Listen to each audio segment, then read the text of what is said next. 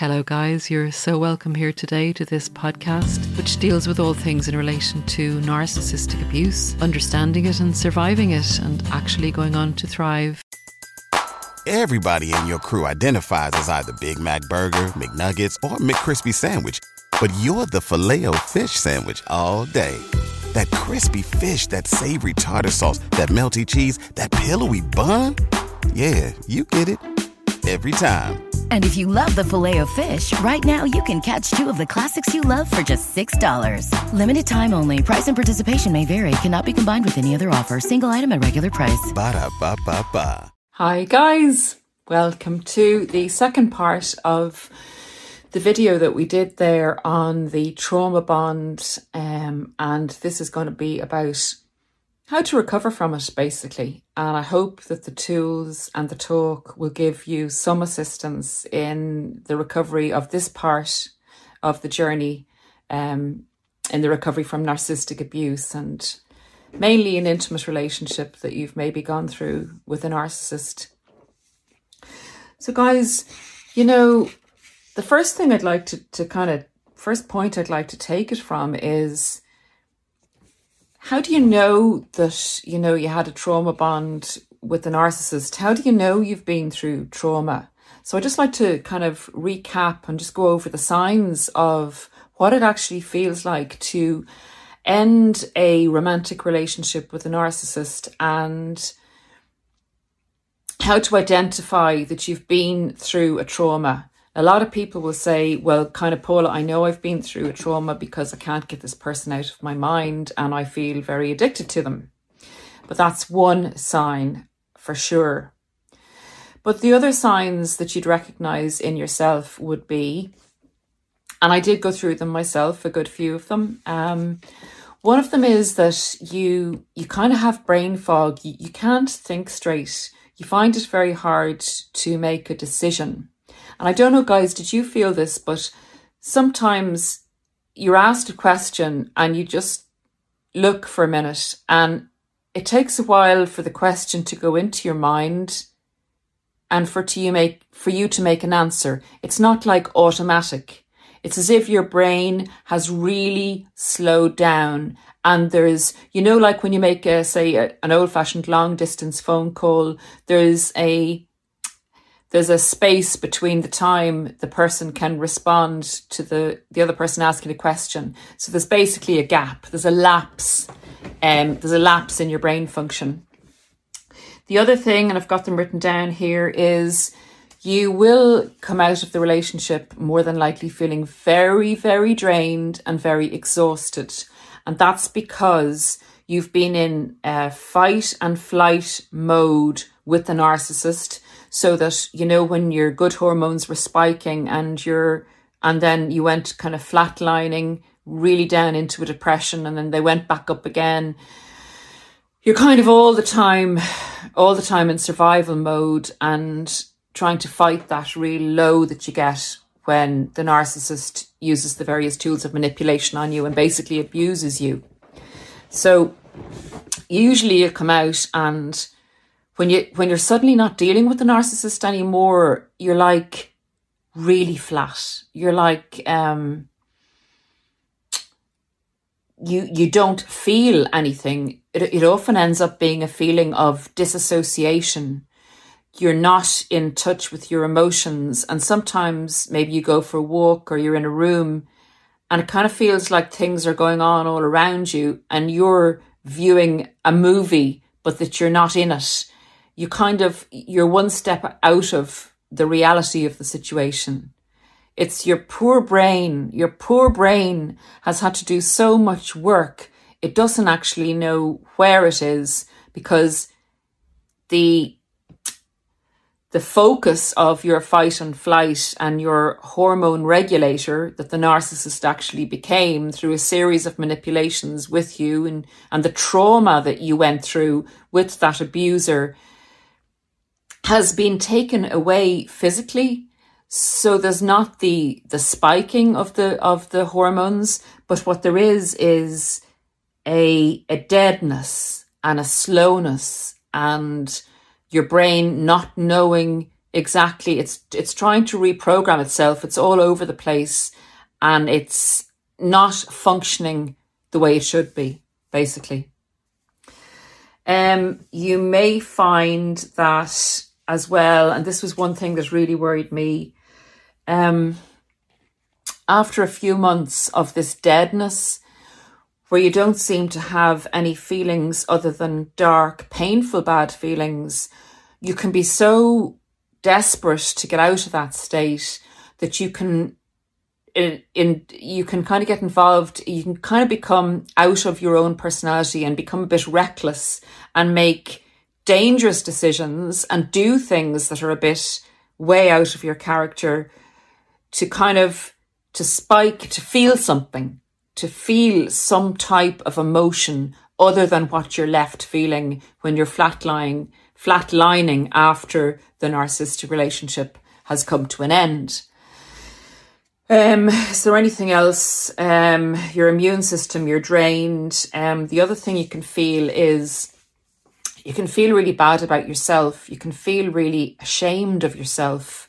You can feel like that you didn't like the person you were when you were in that relationship, and you're kind of reevaluating yourself and you're having a lot of doubts about who exactly you are and if you really like yourself, because there's been a lot of negativity thrown your way and the narcissist has projected their negativity onto you and you've absorbed a lot of this.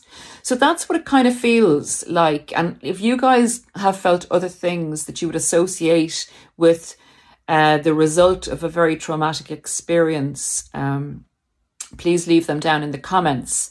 But that's just a kind of a picture of the fog you're in and the still craving contact with the narcissist, because your brain is telling you that they make you feel good and they make you feel happy, and feeling good and happy makes you survive. So that's the way you feel, I'd say, for 3 to 6 months after the relationship, but depending on how bad it was, how long it was, your particular demeanour, how you were left. There's a lot of different circumstances that can either shorten or lengthen that time. So for the good news, I've done so much research on this, guys. I have done so much research on this.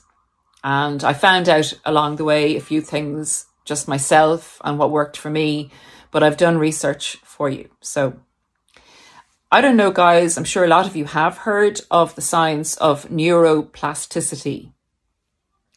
And that's the science of how your brain, the whole operation of your brain and how it works and how it's formed as a little child and how it learns and how there's such certain, I hope I get the terms right, you correct me if I'm wrong, the synaptic fusions and synaptic connections are made when we learn things, and they make neuro pathways in our brain, and our brain associates those neuro pathways with learnt experiences, and the narcissist is for sure a learnt experience. And if we have made in the relationship a lot of synaptic connections and our neuro pathways actually have been reformed, the pathways that we had and the synaptic connections that we had prior to meeting the narcissist can be, I think they call it synaptic pruning, they can be broken. And the brain can rewire itself in all areas with the experience, with the traumatic experience that we have with a narcissist. So that's really good news, because if it can form those neuro pathways, it can also form new neuro pathways. So guys, we have a machine here, a machine that we can reprogram to help us on our recovery journey. So it's not just left up in the air. We're not just hoping we can recover. We can actually do something to help ourselves recover.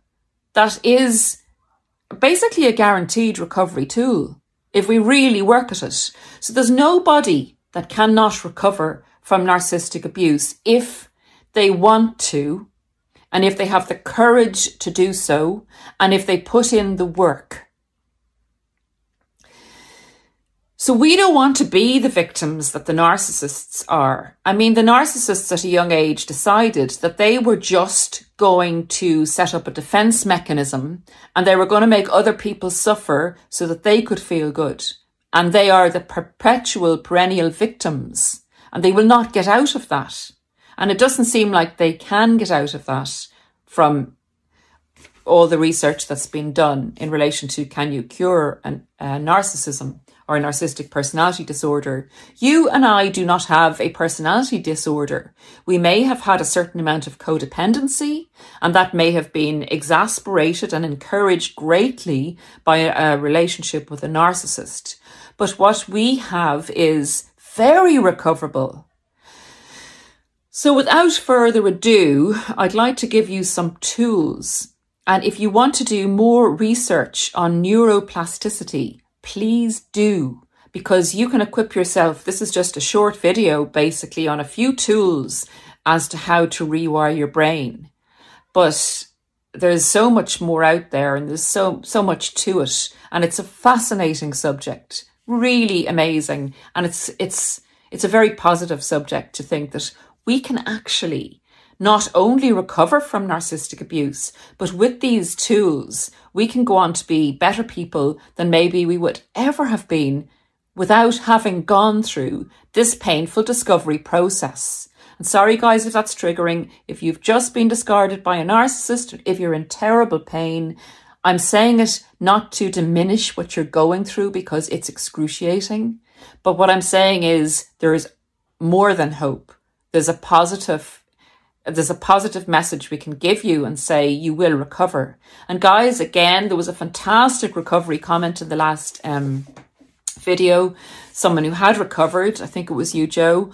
Please, guys, if you can help people who are in the early stages of the journey and you have recovered, please let them know, because it's very validating and we need to hear this. We need to have hope when we're in that really dark place, when the relationship has just ended. Okay, guys, so this is my take on it. They say with neuroplasticity to make these new brain connections so that your brain is enabled to produce again the feel-good hormones. These are some of the things you can do to help. Okay, the first thing I would say is if you can let it go, and particularly here with the practice of, say, yoga and meditation, if you can give everything up, like to the universe or to God, if you can let it go, you make room for new things to come in. So if you let go, you will receive a whole lot more back, but you got to make room for the new to come in. Again, I've researched the different types of exercise you can do, and maybe a lot of people recommend this. I'm sure they do, but there's actually a reason for it. The scientific studies have found that if you, say, take up a practice of yoga where you're internally reflecting and you're getting things from looking within yourself, and you're concentrating on yourself and your place in the world, it's a better exercise to help reframe your brain and thoughts about your own validity as a person and your value, and ground yourself than, say, running is. Although running has its place as well, but running helps you to more escape your emotions, but it does help with the endorphins to keep you going, to strive harder and to believe in yourself. So yoga is fantastic. It's a known scientific way of reprogramming your brain and your own self-esteem and your own worth and your place in the world. The other thing is to keep a routine.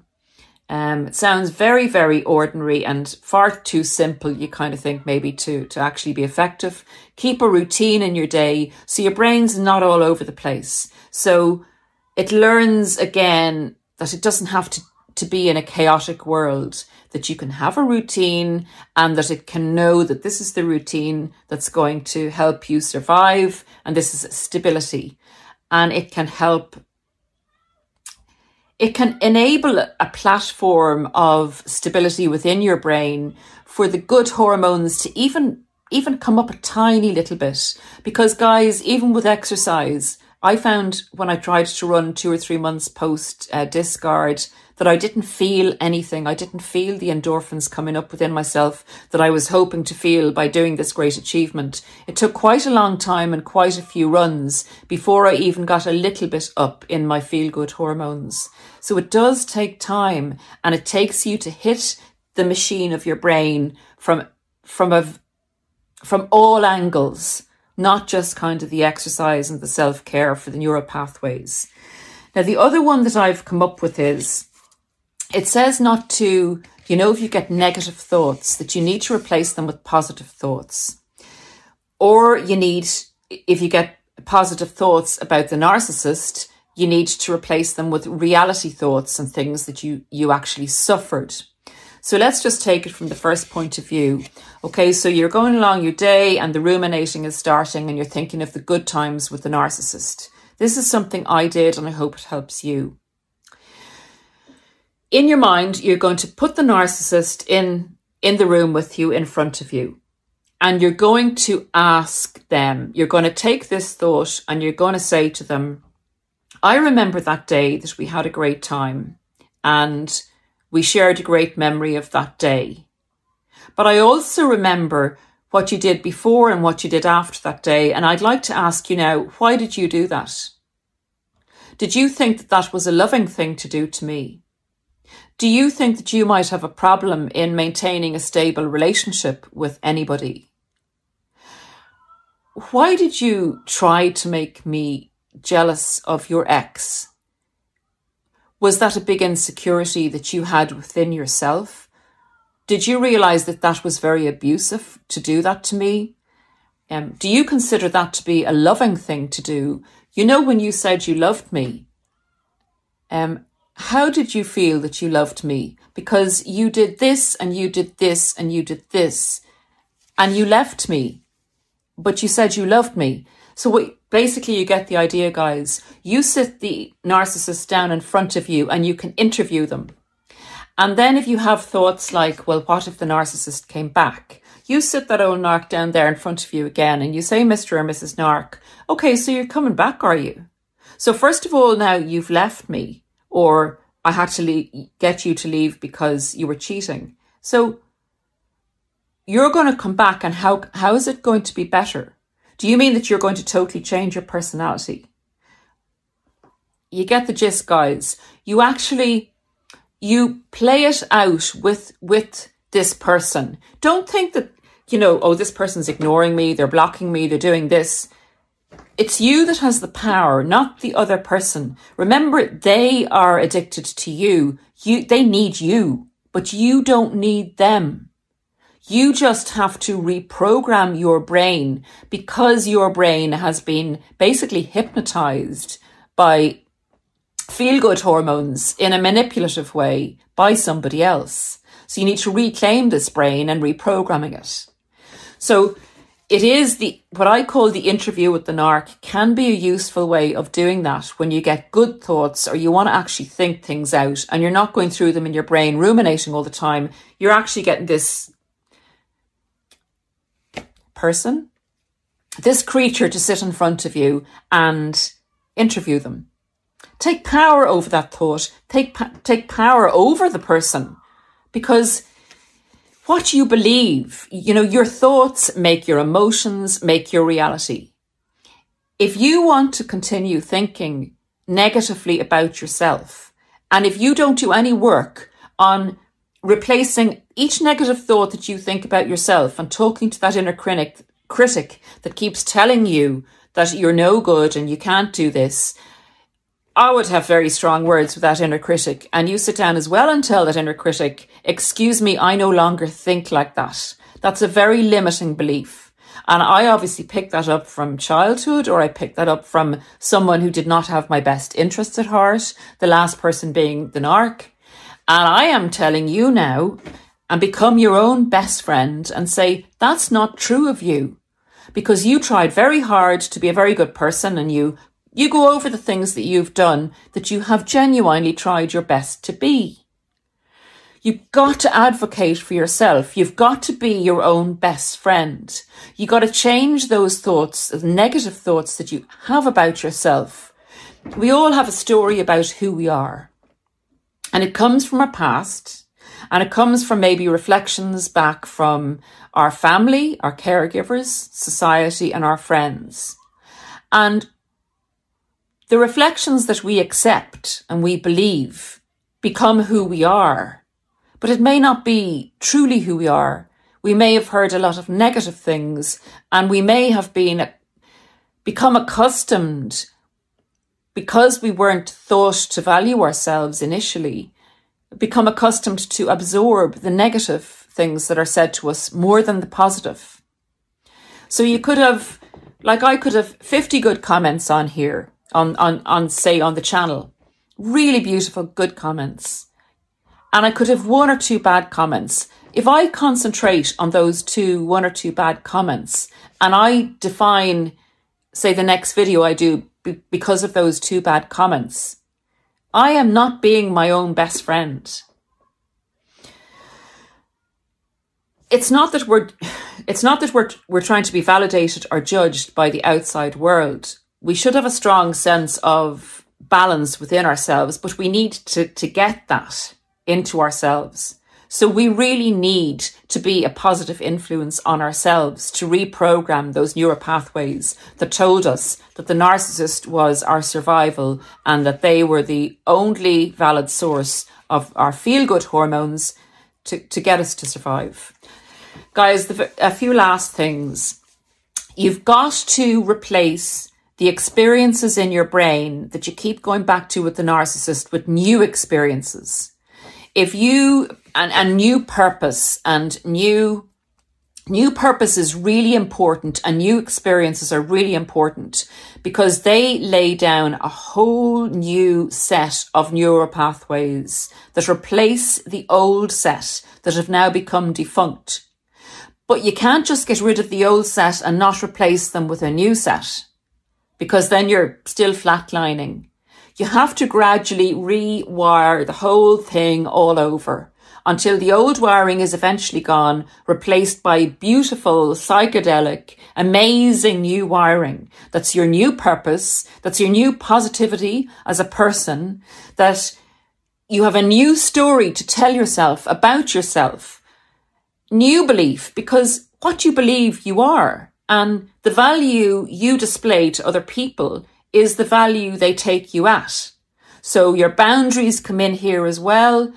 Everything about you can change. You're not stuck being this person who was victimized, who was abused, who's going to stay like that, who can't move on, who ruminates, who can't seem to let go. And the other thing is, this work is so important because if you do get stuck ruminating 4 or 5 years later, it's because you're afraid to let go of the grieving cycle. Because in some way, if you don't let it go, you stay connected to the narcissist. And in some way, you feel you stay connected to the possibility of feel-good hormones. So if you're still in that ruminating state, you need to work really hard on reprogramming your brain and replacing these false good hormones that were also jumping up and down and also being replaced by cortisol and adrenaline. And you were a whole mishmash of a mess.